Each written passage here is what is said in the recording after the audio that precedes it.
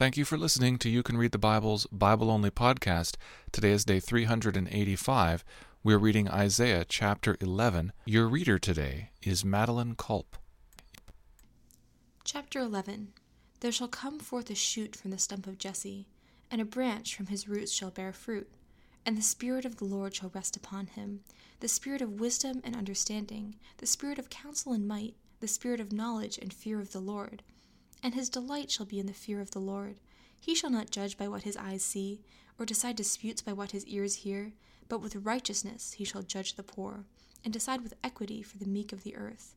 And he shall strike the earth with a rod of his mouth, and with the breath of his lips he shall kill the wicked. Righteousness shall be the belt of his waist, and faithfulness the belt of his loins.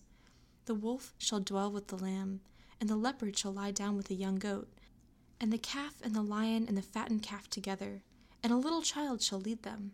The cow and the bear shall graze, their young shall lie down together, and the lion shall eat straw like the ox.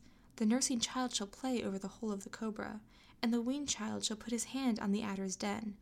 They shall not hurt or destroy in all my holy mountain, for the earth shall be full of the knowledge of the Lord as the waters cover the sea. In that day the root of Jesse, who shall stand as a signal for the peoples, of him shall the nations inquire, and his resting place shall be glorious.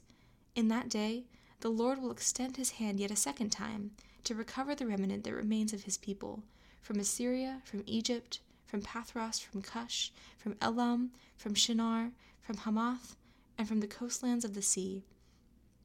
He will raise a signal for the nations, and will assemble the banished of Israel, and gather the dispersed of Judah, from the four corners of the earth. The jealousy of Ephraim shall depart, and those who harass Judah shall be cut off.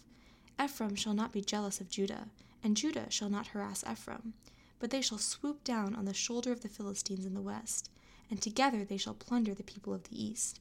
They shall put out their hand against Edom and Moab, and the Ammonites shall obey them. And the Lord will utterly destroy the tongue of the sea of Egypt, and will wave his hand over the river with his scorching breath, and strike it into 7 channels. And he will lead people across in sandals, and there will be a highway from Assyria, for the remnant that remains of his people, as there was for Israel when they came up out of the land of Egypt. Thank you for listening to You Can Read the Bible.